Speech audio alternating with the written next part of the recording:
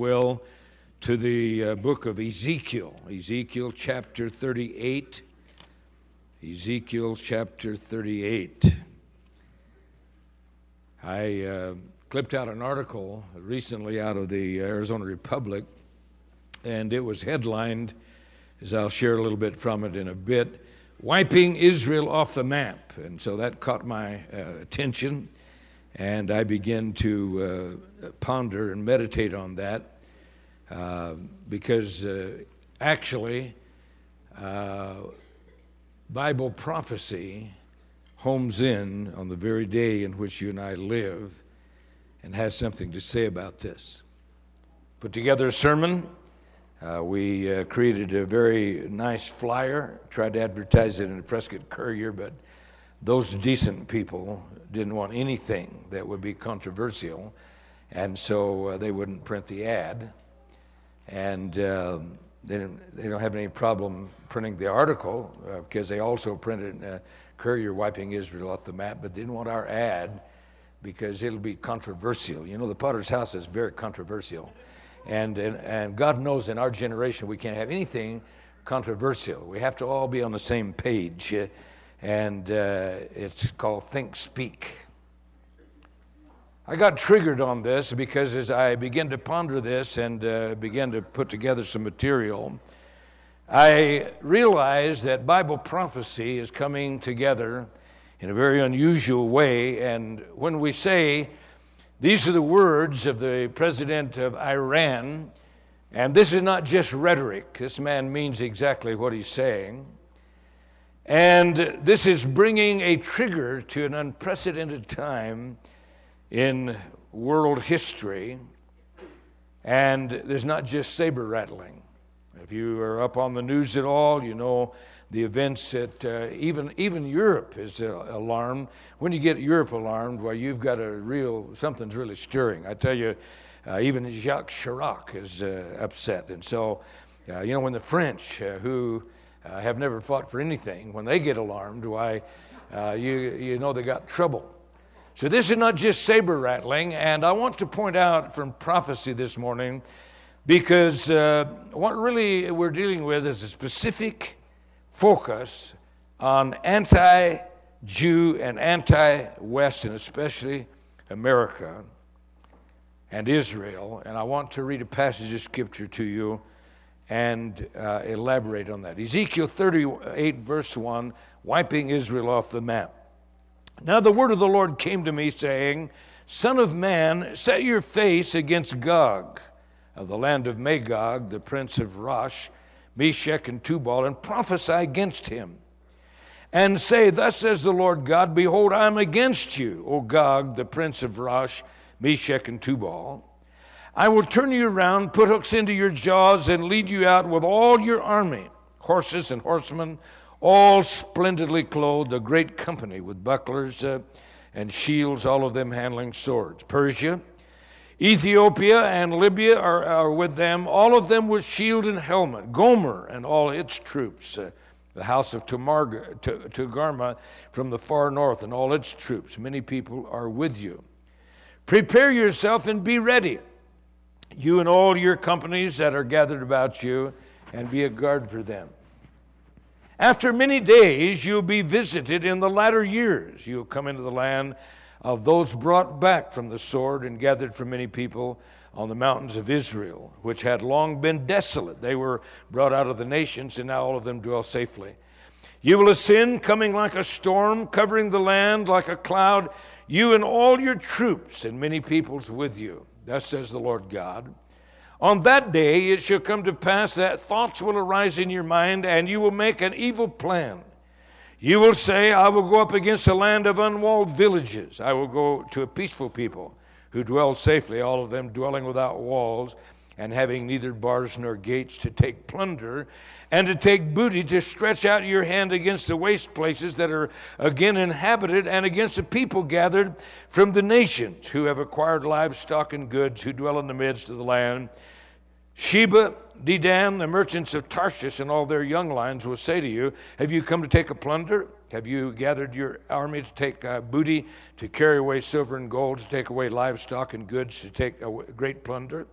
Therefore, son of man, prophesy and say to Gog, thus says the Lord God, on that day when my people Israel dwells safely, will you not know it? Then you'll come from your place out of the far north, you and many people with you, all of them riding on horses, a great company and a great army, or mighty army. You'll come up against my people Israel like a cloud to cover the land. It'll be in the latter days that I'll bring you against my land, so that the nations may know me when I'm hallowed in you, O Gog, before their eyes. Thus says the Lord God, are you he of whom I have spoken in former days by my servants the prophets of Israel, who prophesied for years in those days that I would bring you against them? And it'll come to pass at the same time when Gog comes against the land of Israel, says the Lord God, that my fury will show in my face. And for my jealousy and in the fire of my wrath, there shall be a great earthquake in the land of Israel, so that the fish of the sea, the birds of the heavens, the beasts of the field, all creeping things that creep on the earth, and all men who are on the face of the earth shall shake in my presence. The mountains shall be thrown down, the steep places shall fall, and every wall shall fall to the ground, for I'll call for a sword against Gog throughout all my mountains, says the Lord God. Every man's sword shall be against his brethren. I'll bring him to judgment with pestilence and bloodshed. I'll rain down on him, on his troops, and on the many people who are with him, flooding rain, great hailstone, fire and brimstone. Thus I will magnify myself and sanctify myself, and I'll be known in the eyes of many nations. Then they shall know that I am the Lord. You need to read chapter 39 at your leisure this afternoon. But I want to talk about this statement, wiping Israel off the map. I want to focus your attention on this passage of Scripture. And first of all, I'd like to examine with you the threats that are being made. Iran is in the very forefront at the moment of the news. There isn't a day goes by, there's not a news program that is not there. All the websites are full of this. Articles come every day. And they're in a frantic program to gain a nuclear bomb. On the 10th of January of this year, they removed 52 SEALs that the International Atomic Energy Association had placed at Natanz, which is one of their nuclear factory sites. And on the 7th of February, this article came out in the paper. It said, Iran tells Atomic Agency to remove cameras and SEALs, Vienna. Iran has told the International Atomic Energy Agency to remove surveillance cameras and agency SEALs from sites and nuclear equipment by the end of next week in response to referral to the United Nations Security Council, the agency said Monday. Iran's demands came 2 days after the agency reported Tehran to the council over its disputed atomic program. So what we have now is we have quite a unique, I don't ever remember even Saddam Hussein ever making noises like this man is making. You have the president of Iran, and he's actually a demon-possessed individual that feels that he has been brought to this point in time to bring Islam back to the forefront and to world power. Let me read you just a little bit out of this article, Wiping Israel Off the Map. It says, for Iran's president, the path to apocalyptic destiny is a nuclear arsenal. I quote, the skirmishes in the occupied land are part of a war of destiny. The outcome of hundreds of years of war will be defined in Palestinian land. As the Imam said, Israel must be wiped off the map. This is the statement by the president. Given his apocalyptic rhetoric, we can understand why President Ahmadinejad, I believe it's pronounced, might want an arsenal of nuclear missiles.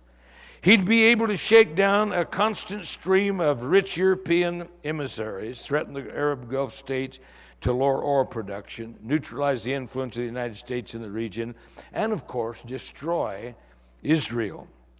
In all his crazed pronouncements, he reflects an end-of-days view. History is coming to its grand finale under his aegis. Indeed, he magically entrances even his foreign audiences into stupor. Of his recent UN speech, he boasted, "I felt that all of a sudden the atmosphere changed there." And for 27 or 28 minutes, all the leaders did not blink. Other articles say that he was engulfed in a blue light, and this has given him a messianic complex. And he says, if you move against us, we will shut down the Straits of Hormuz. This is where a large portion of the world's oil comes out of that place off the coast of Iraq and Iran. So this is the most serious issue, actually, of the generation in which you and I live. It's far more serious than Saddam Hussein, because this man believes that he is on a divine mission.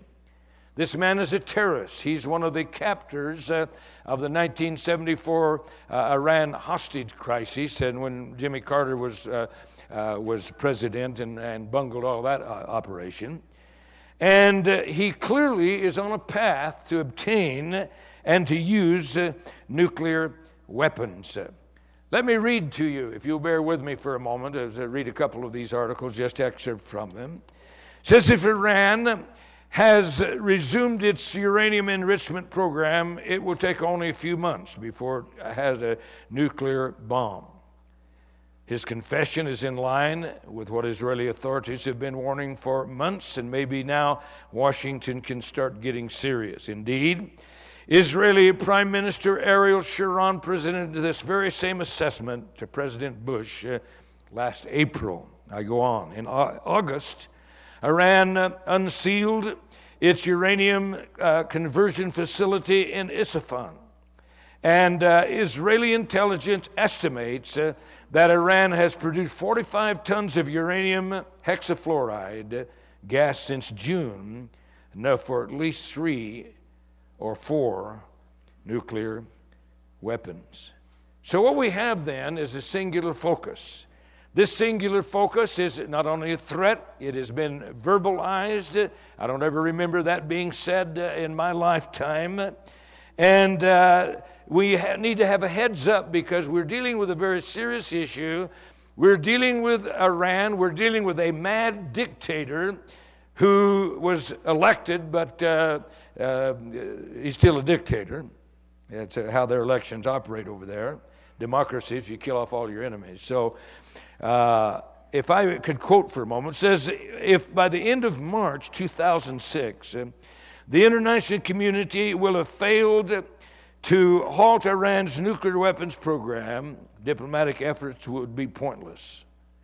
This man says Iran has the upper hand in negotiations with the international community.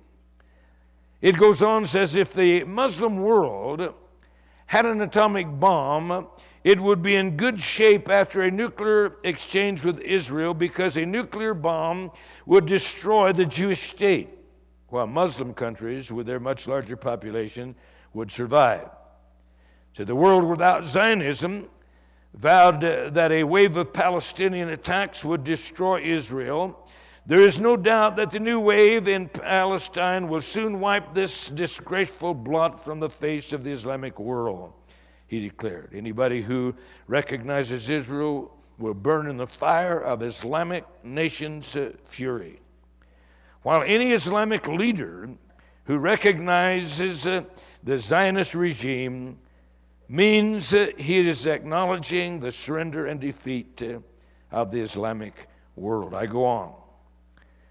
They're capable of firing cruise missiles, carrying nuclear weapons. The subs are able to remain, this is Israeli subs, remain submerged for weeks. This indicates that Israel may be preparing for the possibility of surviving a nuclear first strike and being able to respond in kind to such an attack. Israel already has 3 nuclear subs in the Persian Gulf. and they've just bought 2 more from Germany. Now, God gives us a heads up. This is where I want to call your attention, Ezekiel 38 and 18 and 19. Listen to these words. And it'll come to pass at the same time when God comes against the land of Israel, says the Lord God, that my fury will show in my face, for in my jealousy and in the fire of my wrath I've spoken. Surely in that day there shall be a great earthquake in the land of Israel. Now, behind what I've been reading about Iran is Russia. Russia is Gog, well established in world history, and its allies and its Arab allies. They just are proposing now, so that the world community cannot come against Iran with this enrichment. Russia now has said, we will enrich this for you, because actually it's just for peaceful uses for power, and we will do that for you. And so Russia is trying to furnish a cover so that Iran, which is a client nation, can go ahead and manufacture and go ahead with their program. They'll give them time. In my lifetime, Russia has never kept a single promise or agreement it has ever made. Back to Korea, back to Vietnam, they were back of those. And moving forward a little bit to the Israeli history, we have the Yom Kippur War, 1973. They were involved in 1948. They were involved in 1967. They were involved in 1973. Actually, this was a Soviet-Russian-sponsored Yom Kippur War. When that war began, Israel was caught off guard, and the 3 nations attacked Israel on the same day, Jordan, Egypt, and Syria. And when that came down, President Nixon of the United States of America put all 23, we had 24, one was not operating, all 23 C-141 Starlifter, huge cargo planes, put them on a 24-hour turnaround to Israel, flying in tanks, flying in equipment, flying in munitions. And in a matter of a few days, Israel had turned the tide and were within 12 miles of Damascus and within 60 miles of Cairo. When Russia saw that, she then began to flex her muscle. She began to say, they're going to come in. And this was when President Nixon put the United States forces on red alert and said, if you do come in, we go to war. And he put the United States forces on the only time that red alert has ever been in the United States and stopped Russia in its tracks. And in the ensuing time frame, they signed a treaty and began to have a ceasefire. 1982, Israel became irritated with the constant incursions on the Lebanese border. And so in an attempt to establish a buffer zone, they invaded into the southern area of Lebanon to do that. And when they did that, they discovered huge tunnels that were there in the southern part of Lebanon. As they discovered those huge tunnels, they knew that there's only 2 countries that had the equipment to dig that. One was the United States, and they certainly had not dug them. The other was Soviet Russia, and they saw a plot clearly unfolded. There were supplies that were hidden in those tunnels. An invasion had already been planned. This was Soviet equipment. There was enough armaments and enough all kinds of equipment for 1 million men. This was hidden in those tunnels. It took Israel 7 months, 24 hours a day, 7 days a week, constant hauling of equipment as they stripped those tunnels out and hauled them back to Israel, to give you some idea of the massive armaments that were hid there. And the book that documents that is 1982, Magog Canceled. Russia had planned an invasion using Yasser Arafat, using Syria, using their client states, and they were clearly back of this, as they are in back of what we're dealing with today, and the prophecy goes and makes this very clear. There were food rations that were in those tunnels that were only had a life of 6 months, and so they knew, and that's why they said 1982 Magog cancel, because they had preempted Unbeknownst to them, they had preempted an invasion assault from southern Lebanon. Now, I want to go to the prophetic dimension with you for a moment, because something's going to trigger what we're really dealing with in prophecy. Something is going to come to pass. We can only speculate at the moment. Either there's going to be a preemptive strike on Iran, which is being talked about openly. Hardly a day goes by. I just was down preaching in Chandler, and I picked up the Newsweek magazine from the counter there and thumbed through the articles there, and they're contemplating how Israel and what she can do in a preemptive strike. This is being talked about openly, and there either will be a preemptive strike that Israel makes upon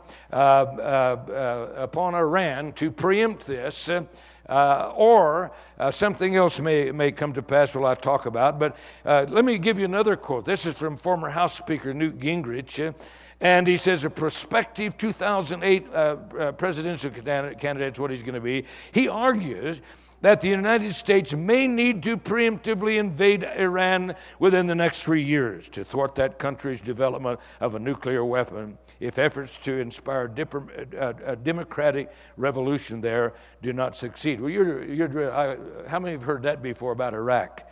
The people are going to overthrow them. They hate to. Well, you're smoking marijuana if you believe that. Or the possibility is that Israel may make a preemptive strike against Syria, Egypt, and Jordan, which have already threatened to invade Israel, or both of these may come to pass. And if you've ever read the book Next Three Wars in Israel, it'll do that. Or it's possible that both of these may take place simultaneously, but something's going to trigger what we're talking about in Ezekiel 38 and 39. There's going to be some compulsive events, and we can easily see and easily speculate that these could transpire. Listen to verse 4. God says, now listen to me carefully, because what we're seeing is a fantastic revelation of God's program and what He's going to do. Verse 4, God says, I'm going to put hooks in your jaw. It's like an animal that you're trying to control. Many of you from agriculture, you know what this is all about. And he said, I'm going to put hooks in your jaws. I'm going to pull you down because I've got a date with you. Verse 4. In the book of Ezekiel, chapter 38, 10 and 11, he says, thus says the Lord God, on that day it shall come to pass that thoughts will arise in your mind, and you'll make an evil plan. You'll say, I'll go up against the land of unwalled villages. I'll go to a peaceful people who dwell safely, all of them, dwelling without walls and having neither bars nor gates. You see, Israel has a very peculiar place in prophecy in our Bible. In this book, it says, Israel is my land. God says that. In this book, God says, the Jews are my people. And in this book, it says that the Jews are my people, Jerusalem is my city, and Israel is my land. Now, this is not loose talk. This is God. How many of you believe in God this morning? See, God means God is God. That means He's not just an individual somewhere that is kind of contemplating. God speaks, and as God speaks, He says, the Jews are my people, Israel is my land, and Jerusalem is my city. Now that changes all the equation that we're going to consider, because it is a peculiar place in prophecy. As we're sitting here this morning, Israel has been regathered to the land. This is one of the great miracles of all time. Jeremiah the prophet spoke out. In Jeremiah 32, 7 and 8 says, behold, I will gather them out of all the countries where I've driven them to in my anger, in my fury, and in my great wrath. I'll bring them back to this place, and I will cause them to dwell safely. They will be my people, and I will be their God. One of the great miracles of all time has been that phenomenal, mysterious regathering of Jews back to the land of Israel. Ezekiel 37:21. Ezekiel prophesied, said, "Then say to them, thus says the Lord God, surely I'll take the children of Israel from among the nations, wherever they have gone, and will gather them from every side and bring them into their own land." Ezekiel, as a matter of fact, prophesied the very day that Israel would become a nation in a book called The Signature of God.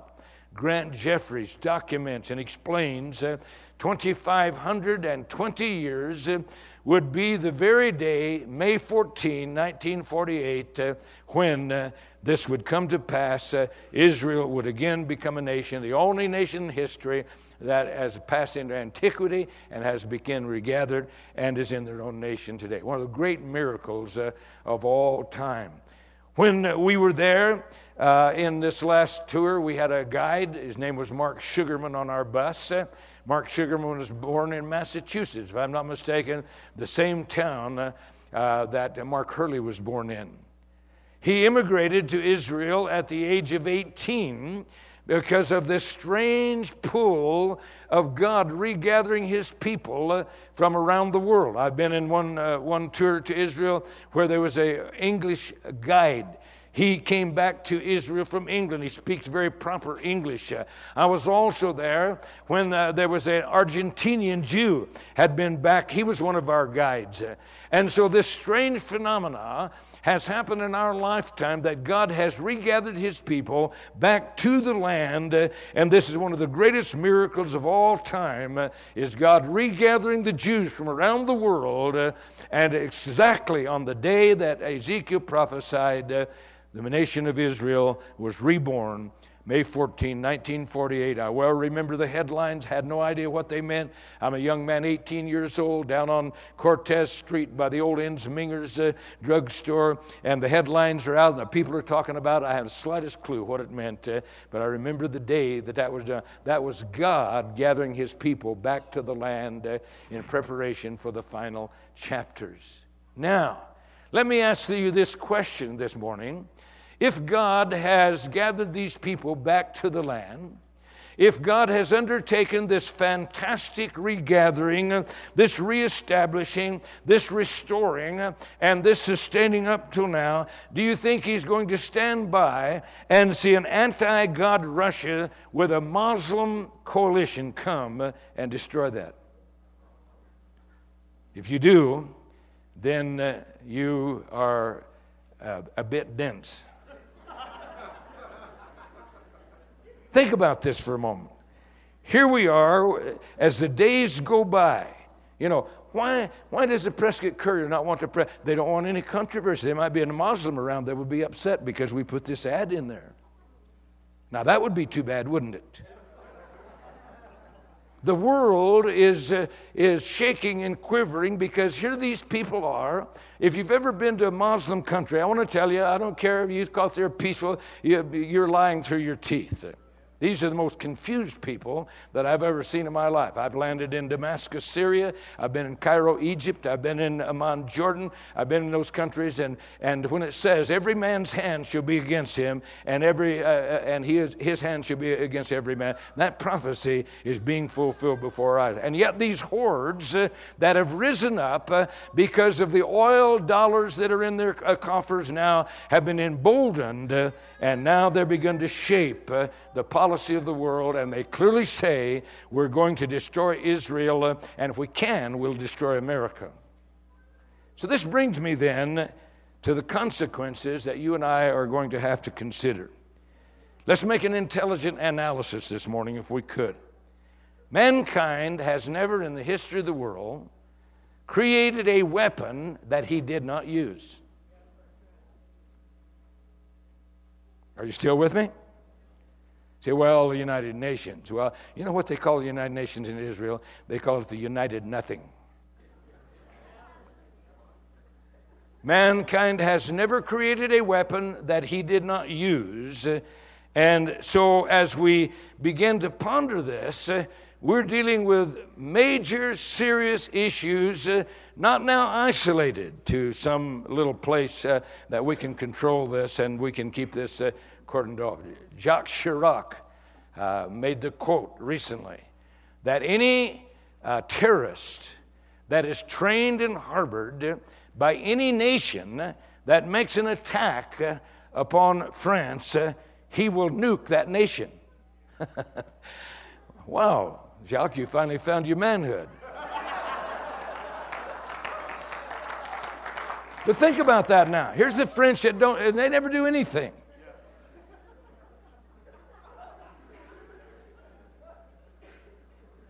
And he's saying, we're going to use this. If we find any terrorist that attacks French soil, they've already attacked Spain, they've already attacked Great Britain, they've already attacked the United States of America. And here he is saying, we got nukes. And if we find any nation that sponsors a terrorist and they attack France, we're going to nuke that nation. Now think about that, because this is in the atmosphere of where we are this morning. And this is a conflict not like any other conflict that we have ever been involved in. The entire Muslim world has one intention. There may be the stray ones that don't, but the genuine Muslim world has one intention, and that's to destroy the West. They view the West as Christian. We don't.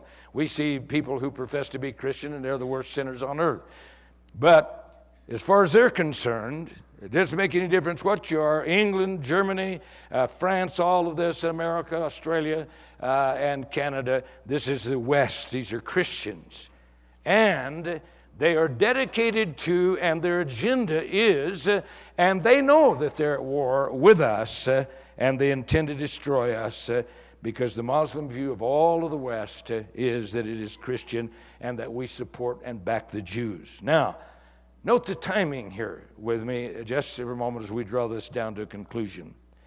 In the last days, it says specifically, Ezekiel 38, verse 8 and verse 16, uses very specific language. There's not just any time that this can happen. It says this is going to be in the last days. Verse 8, after many days, you will be visited. He's talking to Soviet Russia.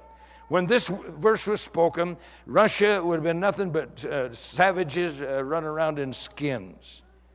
I mean, this is a fantastic prophecy, and yet it's well documented. These are the people that they are. After many days, you'll be visited.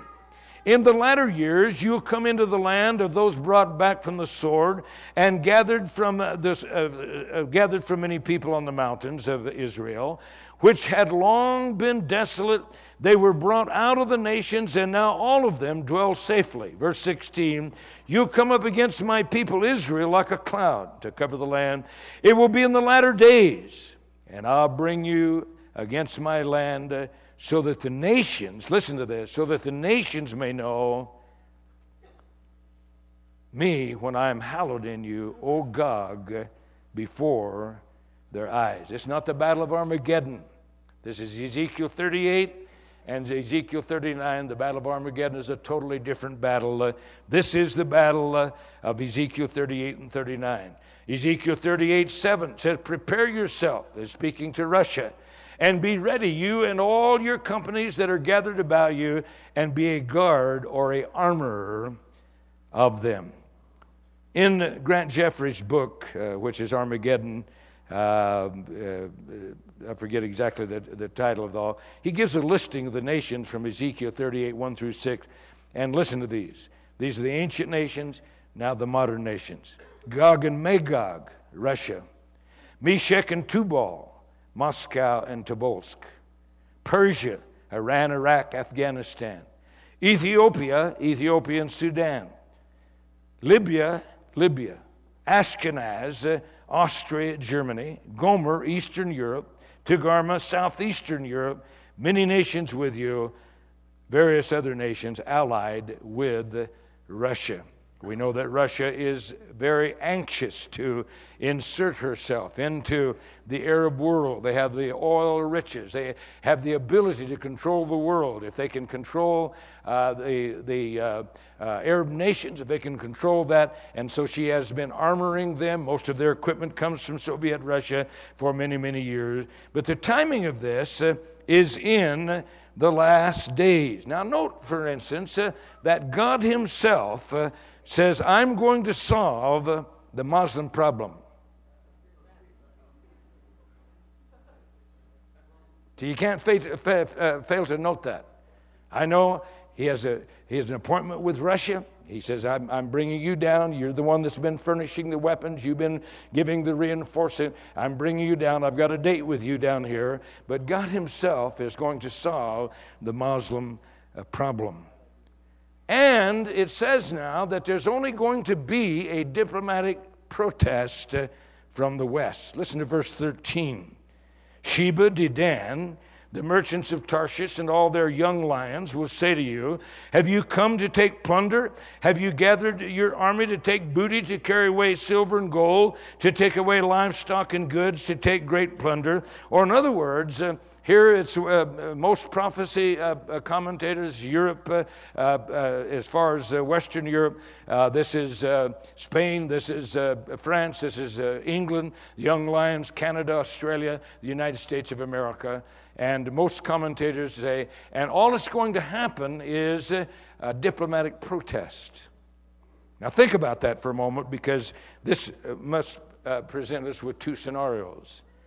Either there will be a nuclear exchange. It was Netanyahu, I believe, was being interviewed by John Hagee in a new book that he's written of Jerusalem and prophecy. And Netanyahu says that Soviet Russia has been helping Iran develop long-range missiles. And in this Newsweek magazine that I just read, it gave a circle over the earth of how far these can go. They can reach even to Australia. They can reach into Europe. And they've been helping them develop these long-range missiles with which they intend to put nuclear tips upon. And he says this statement, if London, Jerusalem, and New York City were hit with long-range missile, it would immediately bring a financial collapse of the whole world. So we have two scenarios, because what we're looking at is the United States and the among the young lions only making a diplomatic protest. Here's Netanyahu, if I could read this to you. It says, I asked Netanyahu when Iran was in development, where Iran was in the development of nuclear weapons. He candidly admitted that during his administration, Israeli intelligence had informed him, the United States intelligence community, that Iran was working on intermediate and long-range nuclear missiles that would be capable of hitting London, New York City, and Jerusalem. Netanyahu continued with a shocking revelation that the United States intelligence community was very skeptical of the Israeli report. Later, Israeli intelligence provided photographs and photographic proof that Russian scientists who made nuclear weapons for the USSR during the Cold War and were now unemployed were helping Iran achieve its dream of developing nuclear weapons. I responded in amazement. Can anyone possibly imagine the massive global economic and political chaos if these long-range nuclear missiles simultaneously hit New York City and Wall Street, London, and Jerusalem? In 1 hour, worldwide economic collapse could be accomplished and Western civilization would be crushed. So that's one scenario. The other scenario is, of course, the bankruptcy of the United States of America, where we could not respond. What I hear yesterday, that we have poured $1 trillion into Iraq, more than, or as much as, we put 11 years in the Vietnam War. And so we're dealing with a financial possibility. At any rate, either one of the scenarios, I'll leave you to your own speculation because we don't know. At any rate, we do know one thing according to the prophecy. We can see these things beginning to make up. We can see Russia beginning to come in. We can see the Arab nations beginning to coalesce with Russia. We know that the times of the Gentiles clearly are coming to a close. You cannot miss that. The Bible says that there is a time frame in God's clock. That time frame is a time frame when no longer the church is the focus of God's activity upon planet Earth. But the curtain closes on the times of the Gentile. That's for you and I. The curtain closes, and the fullness of the Gentiles, as spoken of in Romans 9 and 11, comes to a close, and that time frame ends, and God closes the curtain and then shifts the curtain now. It goes back to and shifts to the Jew. Listen to these words from the prophet. I will be sanctified in the eyes of the world. What does that mean? That means that if you read the entire text, I don't have time to elaborate on all. It means that it's going to be such an apparent act of God that the entire world is going to see that God crushed Russia and the Muslim nations. And at that time, of course, the Jew will be free to build the temple and set up for the Antichrist. But for you and I, the significance is the rapture probably will have taken place when that all comes to pass. Hallelujah. Can you say amen? Thank God. The trumpet, we sing a chorus. I can almost hear the trumpet sound. I want to tell you, when you read this, and it's been a long time since I really focused in on prophecy. It's been a while. And when you really read this and understand that what we're reading, when this scenario and the trigger is already being cocked, when this happens, God's getting ready to shift the curtain back to the Jew. And that means that the church age is over, the rapture has taken place, and the opportunity for the church is gone. Say, what conclusion are you coming to? The conclusion I'm coming to, if you're going to get saved, you better get saved now. If you're going to backslide, don't backslide now. Can you say amen? When I read these things and when I contemplate and the Holy Spirit bears witness and I'm beginning to get these articles, they're just coming in a steady stream, I realize that this trigger is cocked already and Jesus could come at any moment. I want every head bowed, every eye closed. Wiping Israel off the map? Not a chance. God says, it's my land, it's my people, and Jerusalem is my city. So we're here this morning in this place, and the Holy Spirit would tug at hearts. There are people here this morning, you're not ready to meet God. You're not ready for eternity. See, these things are going to affect us. There's no way that we can escape the conclusion and the consequences and the ramifications of what the Bible portrays. You're here this morning, you're not right with God. I want to tell you that God has a plan for all mankind, and that plan is salvation of souls. Don't wait for some other thing to happen, because the scene's going to change one of these days. Suddenly, the Bible says the trump of God will sound, and the dead in Christ will rise first. Then we which are alive and remain shall be caught up to meet them in the air, and so shall we be with the Lord. That happens and you're not saved.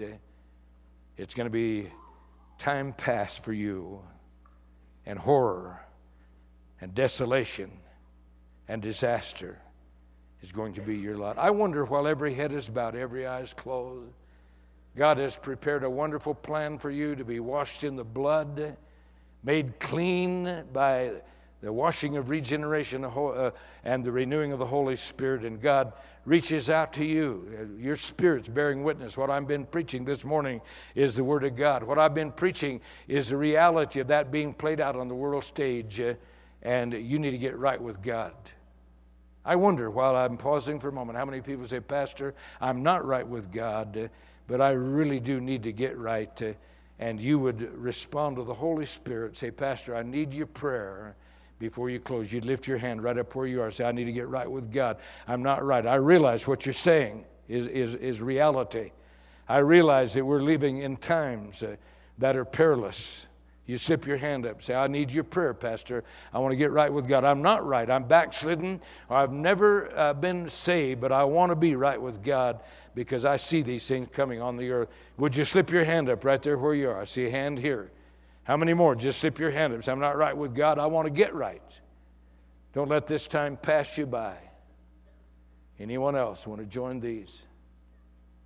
Okay. Every head is bowed. Every eye is closed. If you're ever going to get your loved ones saved, you need to get them saved now. If you're ever going to do anything for God, you need to do it now. If you're ever going to be a testimony for God, you need to do it now.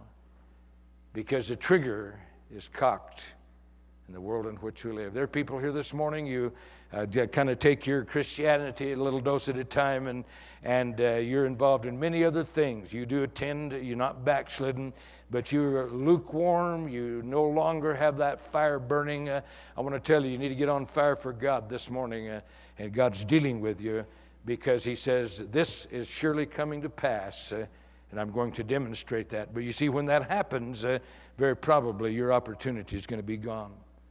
We're going to stand together. You lifted your hand. I want you to come to the altar and find a place to pray. And we're going to stand together. We're going to sing that chorus. He paid a debt he did not owe. These altars are open. God's dealing with hearts. You need to begin to get your heart right with God. If you brought a neighbor, a friend with you unsaved, or a visitor, turn to them, invite them to come and pray with you this morning. He paid a debt he did not owe. Let's lay hold of God and mean business this morning. He paid a debt. Wonderful, wonderful love of God. I want to encourage you to live for God. Encourage you to put your priorities in things of eternity. We live in a generation in materialism and the fast pace that, not very careful, it begins to swallow up, begins to divert your attention, it begins to dull your appetite for spiritual things. I want to tell you, this is no time to slack up. This is time to get busy. Can you say amen? God is at work. I want to encourage you to come back tonight. Sermon, you'll hear the word of God. Let's bow our hearts, shall we, in the presence of the Lord. David Sanchez asks God's blessing and dismissal. Greet one another and make sure every visitor is made to feel welcome tonight. Minister to each other.